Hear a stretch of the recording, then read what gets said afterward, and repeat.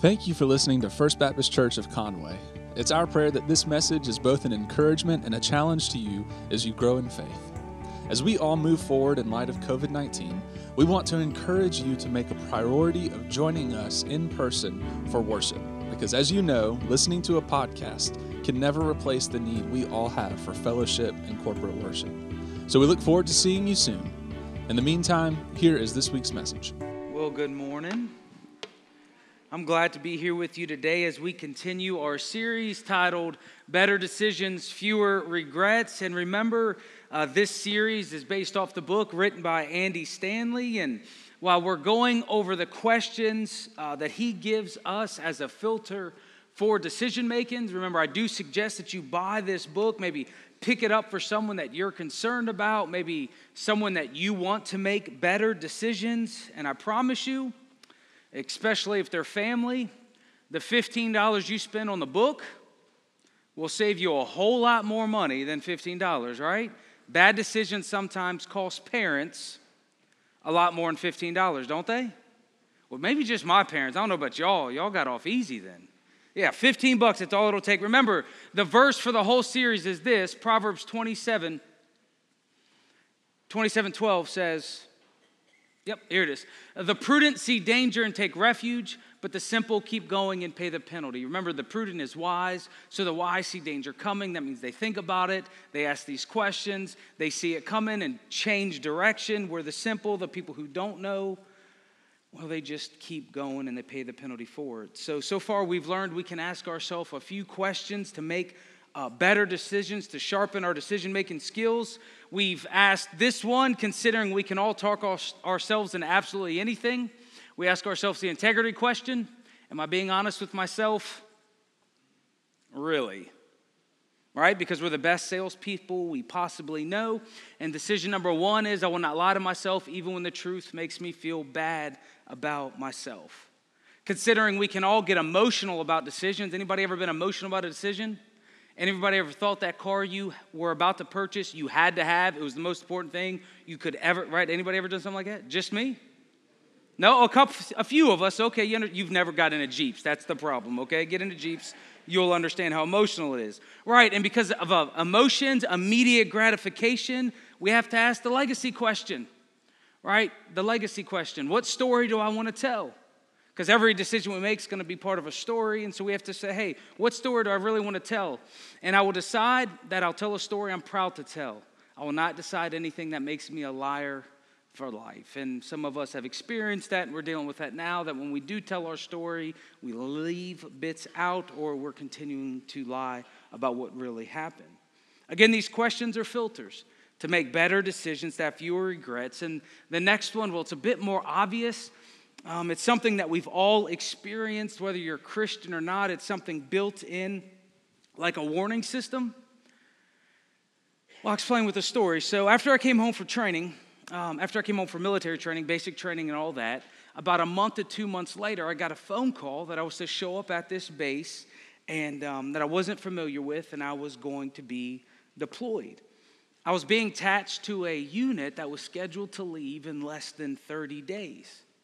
And it was very weird because they were almost acting like recruiters, and recruiters and regular military are very different. Let me explain. Recruiters are super nice and they lie.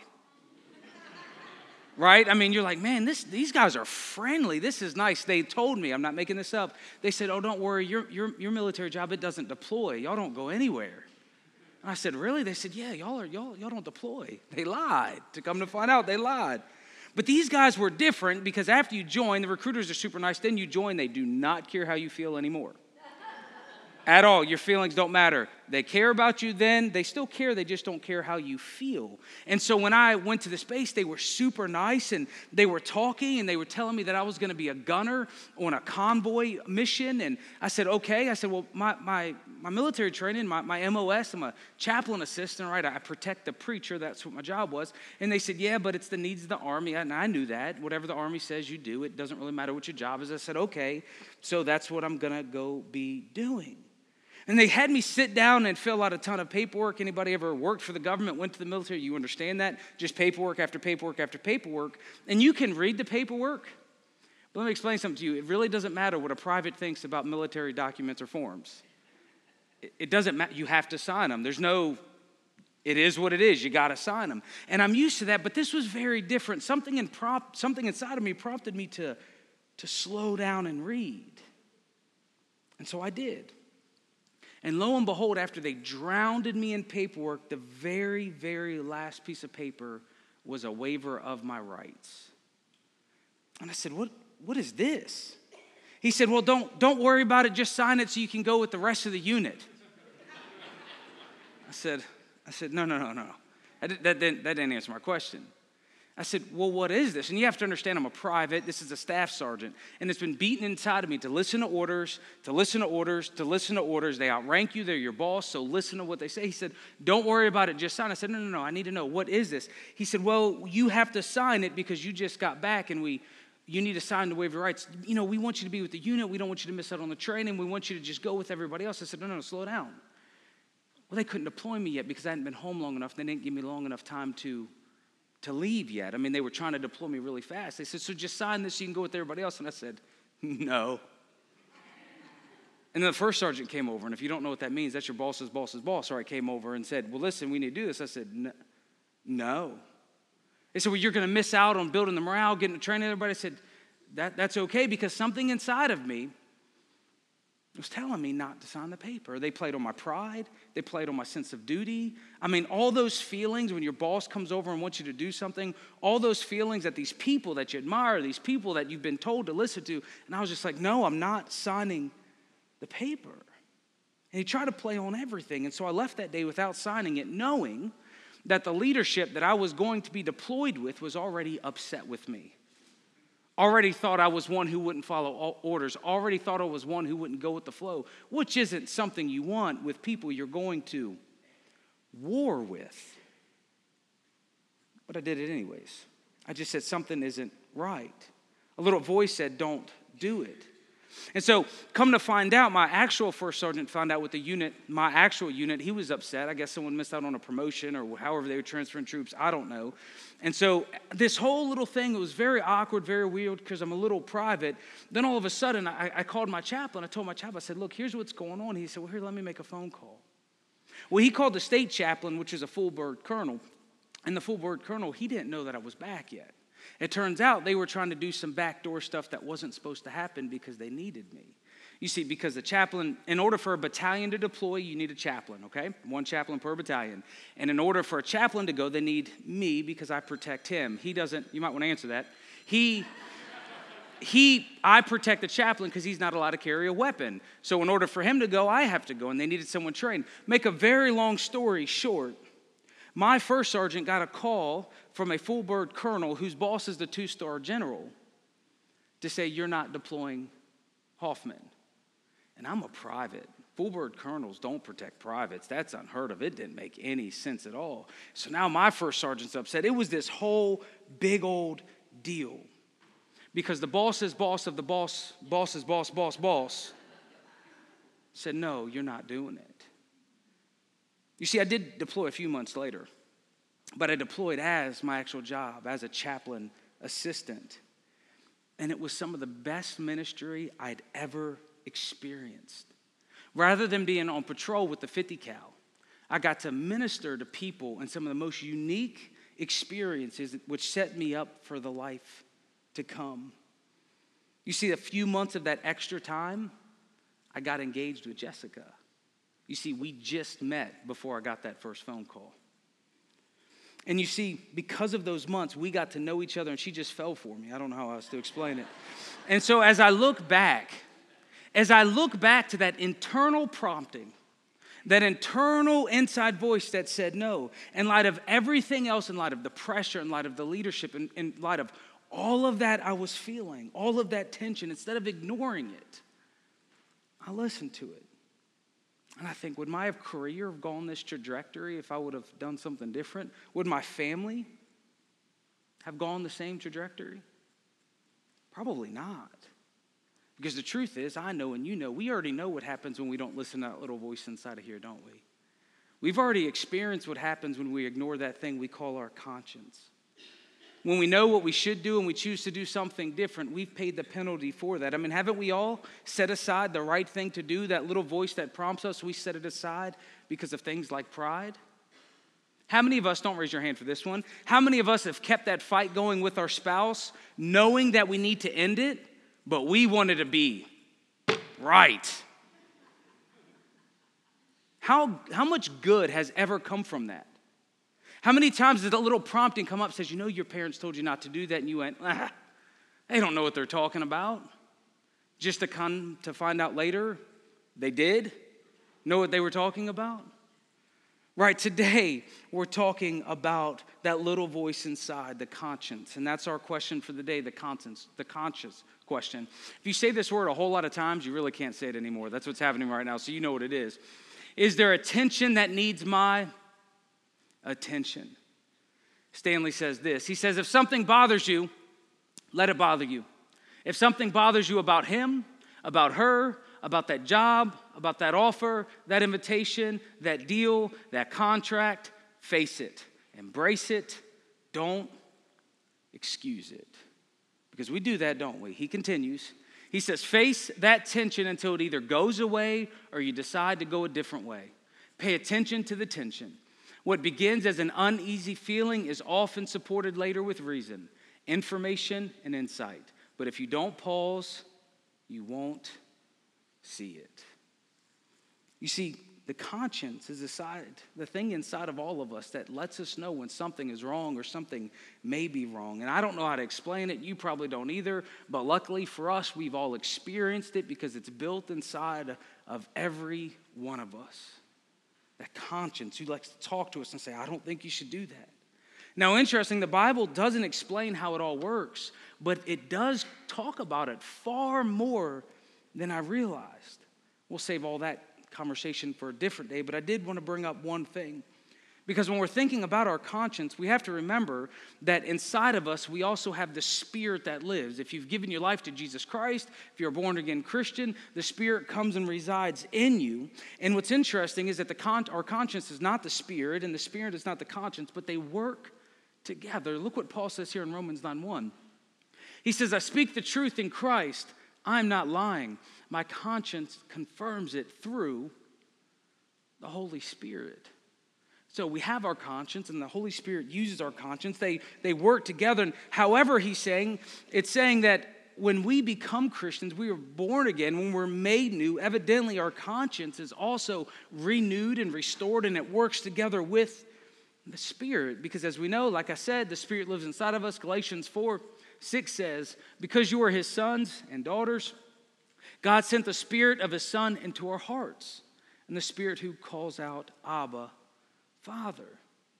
So we have our conscience living inside of us, letting us know when things are wrong or right, but then we have the Spirit that comes and lives inside of us, wants to transform us into becoming more like Christ. Because remember, being a Christian is being a little Christ. We're headed towards becoming like him. And I don't know where the line is between our conscience and the Spirit, right? It's one of those things we could talk about in two different categories. We could talk about our conscience over here. We could talk about the Spirit over here. But in praxis, when it comes together in real life, they come together and they work together. Kind of like a Reese's peanut butter cup. You could talk about chocolate. You could talk about peanut butter. Two different things. But when you have a Reese's peanut butter cup, you really can't talk about them separate from each other anymore, can you? Because they come together to make something else. And when the Spirit lives inside of us, it comes together to make something and do something in us. It's the new person. So the Spirit's in there, our conscience is in there. And last thing about our conscience, I want to remind you about this. We have to pause and remember that our conscience, like everything else, needs shaping. Because all of us have learned to live a life without God, we have to learn to live a life with God. That means through his word, through the church, through his teaching, through friends, through prayer, through spiritual disciplines. Remember, Christians aren't called to go at it alone as if my conscience and my decisions are the final authority on all matters. That's not how life works, is it? Yeah, we need each other. However, we should pause and ask the question when we're making a decision, is there tension that needs my attention? There's a story in the Bible I want us to look at today. And it's about someone's conscience who should have gone and been going absolute crazy. I assume it was, but he chose, to ignore it. The story is found in 2 Samuel 24. If you have your Bible, you can open it up there, or the verses will be on the screen. It's one of the last stories about King David. He's been raised from being a lowly shepherd in the field to the king of Israel. He's learned to trust in God. He's done some amazing things. He's been a great military leader. He's just done amazing things for the Lord. At this time of his life, he's also done some pretty terrible things, which he's had to work through. And so we see both in his life, and this is one of the last things we hear about him. And I want you to realize that King David has experience. King David loves the Lord. And this has to cause us to pause, because none of us will get it right all the time. None of us will bat 1,000. We have to pause and ask these questions for a reason. Because for whatever reason, David wanted to take a census, and look what it says. 2 Samuel 24:2 says, "So the king said to Joab and the army commanders with him, 'Go throughout the tribes of Israel from Dan to Beersheba and enroll the fighting men, so that I may know how many are there.'" I wanted to take a census, find out how many troops he had, and it sounds so harmless. At this point of his career, he's won so many military battles. Great fighting man, great military leader. Just seems like the thing to do. Let's number the troops. Let's find out how many we got. But look what his commander says. But Joab replied to the king, "May the Lord your God multiply the troops 100 times over, and may the eyes of my lord the king see it. But why does my lord the king want to do such a thing?" Now, Joab, he isn't just some guy. He is the commander over the entire army. He's the 5-star general, the one who's proven himself to David, one of his top allies. And his top advisors questioning, saying, "David, why?" Now let's pause. What happens when the closest people you know question what you're doing? What do you do? Do you pause? Do you think about it? In fact, did you know that's one of the secrets to being a great leader, is actually pausing and listening to other people? It's not a secret. It's actually written in books all the time. It's listening to counsel. It's listening to other people, allowing your ideas to be shaped by others. You see, all great leaders look for people to push back against their decisions. Here's what I've decided. What do you think? I have friends that I intentionally call just to tell them what I'm thinking, knowing they will argue with me. Y'all have friends like that? They just argue with me. And by the end of it, either I think it's still a good decision or I think they have great insight. Who knows? But when other people speak into our lives, do we seek advice, or do we just look for confirmation for what we already want to do? You ever done that? You ever called somebody or talked to somebody about something just because you wanted them to confirm what you were thinking? And then when they didn't confirm what you were thinking, you got mad because you asked them in the first place? And they look at you and say, "Well, you asked me." Well, they didn't want your advice. They didn't want your thoughts. They just wanted confirmation that what they were doing okay. And here's the idea. Here's what you need to look for. How can you tell the difference between you getting upset at what somebody says or you're just looking for confirmation behind? Here's the difference. When you find yourself dismissing the person rather than their thoughts. Meaning, if you tell somebody, "Here's what I want to do. I want to buy this Lamborghini," okay? If I go up to Bill Graham, one of the tightest men I know, okay? If I go up to Bill Graham and I say, "Bill Graham, I want to buy a Lamborghini." And he says, "Brian, you should not buy a Lamborghini." And I said, "Well, Bill don't know what he's talking about." And he gives me the reason. I said, "Bill don't know what he's talking about. He's never drove a Lamborghini." If all I'm doing is attacking Bill, then he needs to send a flag. Why? Because I'm not dealing with his actual advice. I'm not dealing with what he said. I'm just looking for reasons to dismiss him. But isn't that what we do? We attack the person. They're too young. They're too old. They're inexperienced. They don't know what I know. You ever pay attention to that? We don't attack the advice.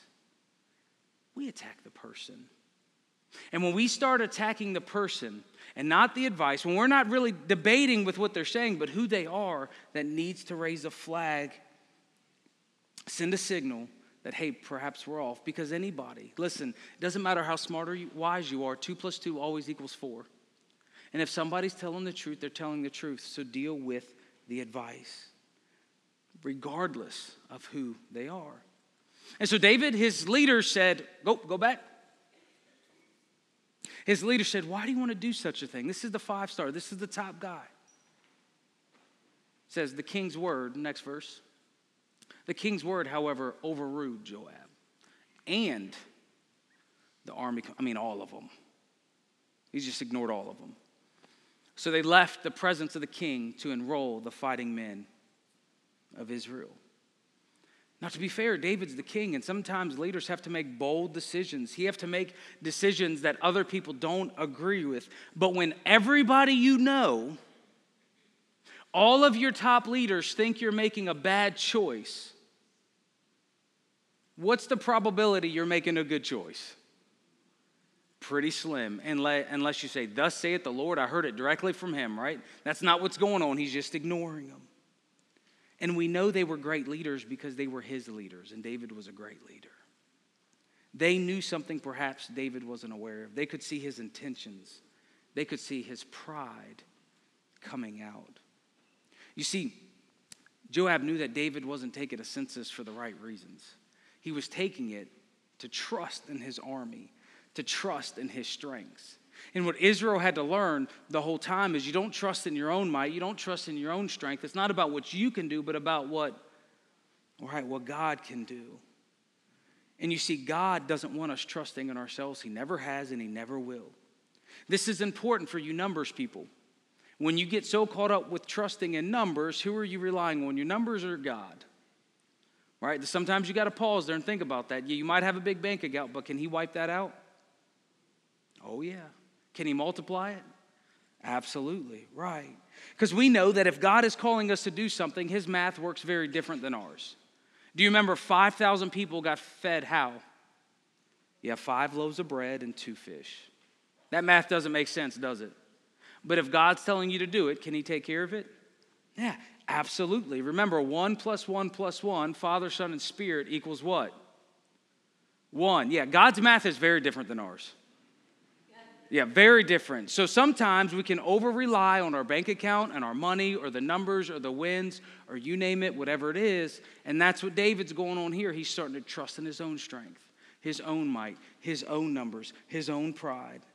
And you see, if they were going to do a census, God had already told them in order to overcome that pride and glorifying themselves, he told them here's what they had to do.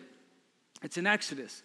It says, when you are to take a census of Israelites to count them, each one must pay the Lord a ransom for his life at the time he is counted. Then no plague will come on them when you number them. So when you go to do a census, King, you need to collect money from every person. What are the chances of the citizens enjoying that? Right.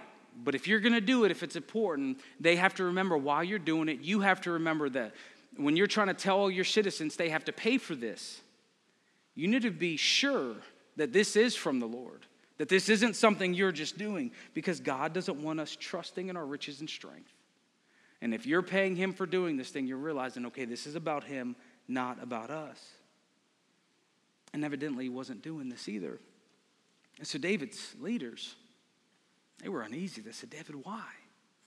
But they did it anyways because he's the king. And I'm sure David had his justifications like we do. I'm sure he had his strategy. I'm sure he felt there was this burden, there was this thing inside of him that had to be dealt with, this problem that had to be solved. And the only way to solve the problem is by taking this census. Because isn't that what happens? We think by ignoring God, it's going to settle that thing inside of us, that problem we have. We need that answer, that thing that we want. We say, well, if I just do this, it'll make it okay. Well, going back to the story, they go off. They do what the king told them to do, and it took them 10 months to count the people. That's 10 months of blatantly ignoring the Lord. That is a calculated decision, isn't it? That's not a quick one. That's a calculated decision. We're going to ignore the God. He could have reversed it and all of that, but he did not. And they came back and they reported to David all of the different fighting men he had. And evidently, it didn't solve his problems. It didn't make him feel better. In fact, like all bad decisions, it made him feel worse. 2 Samuel 24:10, it said David was conscience-stricken. You ever felt that way before? Yep. After he had counted the fighting men, and he said to the Lord, I have sinned greatly in what I have done. Now, Lord, I beg you, take away the guilt of your servant. I have done a very foolish thing. But isn't this what happens? You think you know better. You think you have it figured out. So you do what you got to do. And then the guilt gets on you. Then the weight of the sin comes on you. And all those justifications, all those excuses, all those times he ignored his commanders, he felt the weight of all of that, including sinning against the Lord. And he said, Lord, I can't handle it. I don't want this. And we have to learn something from David's story, something so important, because David, was a man after God's own heart. He was a great king of Israel. He already knew the consequences of sin, and as soon as he felt it, he went to whom? Yeah, he went to the Lord. Some of us, we're running from the Lord. We have a guilty conscience. We have that things going on, and it's easy to run from the Lord when we feel that way, isn't it? Let's get away from him. Let's run from him. If I stay away from his presence, it'll fix it. That's what Adam and Eve did. They ran from him. But what we find about David is he loved the Lord, and this is how we know he loved the Lord. Although his consequences have, his actions have consequences. We'll see those in a second. But when he felt it, when he really realized this was wrong, he went straight to the Lord and gave it to him. And now he was feeling that. Now this next part's important. He repented, but all actions have consequences. You can be forgiven, but all sin has consequences. And thank God through Jesus Christ, you will never feel the full weight of your sin. The full weight of your sin is eternity in hell. And I know that's not popular and we don't like to talk about it, but it's true. That's the full weight. We'll never feel that through our faith in Jesus Christ. He took that away from us. But David was close to God. And I guess because David thought he was really great at making choices, God gave him 3 choices because of his sin. Look at him. Before David got up the next morning, the word of the Lord had come to Gad, the prophet, David's seer. Go and tell David, this is what the Lord says. I am giving you 3 options. Choose one of them for me to carry out against you. This is far worse, but it's kind of like when your grandma told you to go get a switch. You go pick it out. Yeah, same idea. This is where she got it from, by the way. Next verse. So Gad went to David and said to him, shall there come on you 3 years of famine on your land, or 3 months of fleeing from your enemies while they pursue you, or 3 days of plague in your land? Now then, think it over and decide, how should I answer the one who sent me? See, the shorter the length, the worse it was going to be. Sure, David's forgiven. But sin has consequences. And the greater of a leader you are, the more consequences will be at stake. David chose 3 days. He chose this one. 3 days of a plague. 70,000 people died. Talk about a bad decision. 70,000 people. He chose to ignore God's word. He chose to ignore his inner voice. He chose to ignore the advisors, the people that God had put in his life to help him. And young people, just remember, your parents have been put in your life to help you. They may aggravate you. You may not think they know what they're doing, but they know far more than you'll realize. You'll learn that later. So listen to them. But this story is so hard to deal with. It's so hard to accept that 70,000 people would die over a bad decision, over a sin, because we want to live in a world where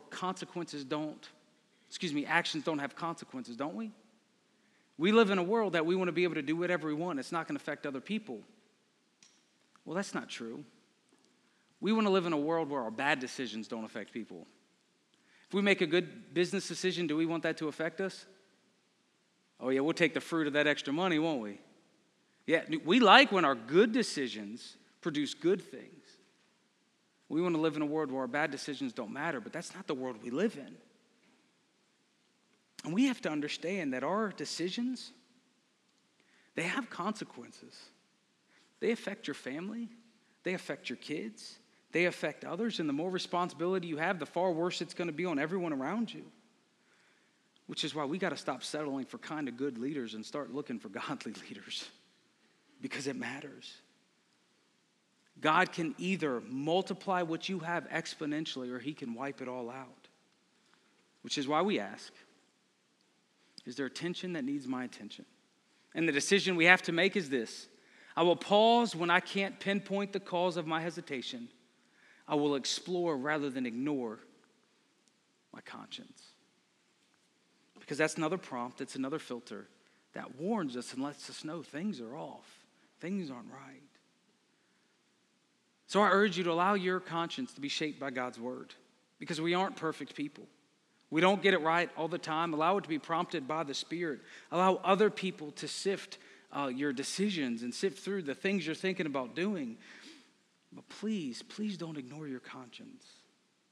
Please don't be fooled in asking, well, what harm can it do? Because perhaps far more than you realize. What's at stake? Maybe your career. Maybe your family. See, that's what was at stake if I would have signed those papers. And I wasn't, quote unquote, sinning. But I knew it wasn't what I was supposed to do. Do you listen to that voice? Do you make room for that voice? So ask, is there tension that needs my attention? Will you pray with me? Heavenly Father, we come to you today and we just thank you for your word. Lord, we thank you so much that your Spirit lives inside of us. That we're not alone in our decision-making process. That we know that you want to guide and lead us. Lord, we ask you to help us be sensitive to our conscience. To allow us to listen to that nudge, that feeling, that voice. The thing that when we try to explain to other people, it sounds so crazy, it sounds so ridiculous, but that inner thing inside that we all know, we've all experienced, we've all ignored at some time in our life, Lord, we just pray that that's a loud voice, a booming voice, a voice that we pay attention to. Father, there's so many decisions that will be made today, decisions that we're thinking through, life-altering decisions. Lord, we pray for each and every person here that they seek you in those decisions. That they listen to your promptings, they listen to your word, and they listen to your leading. Father, far more is at stake than we realize in everyday decisions. We just pray that you lead us and guide us. We pray we're sensitive to that leading. Lord, we thank you so much for Jesus. That through him we can be forgiven of all the guilt and shame that we feel. All the guilt and shame that we experience from those not so great decisions. We just give that to you this morning. We ask that you clear our conscience, you take it away through the blood of Jesus Christ, and empower us to be bold and live for you. Heavenly Father, we love you and thank you. In the precious name of Jesus we pray. Amen.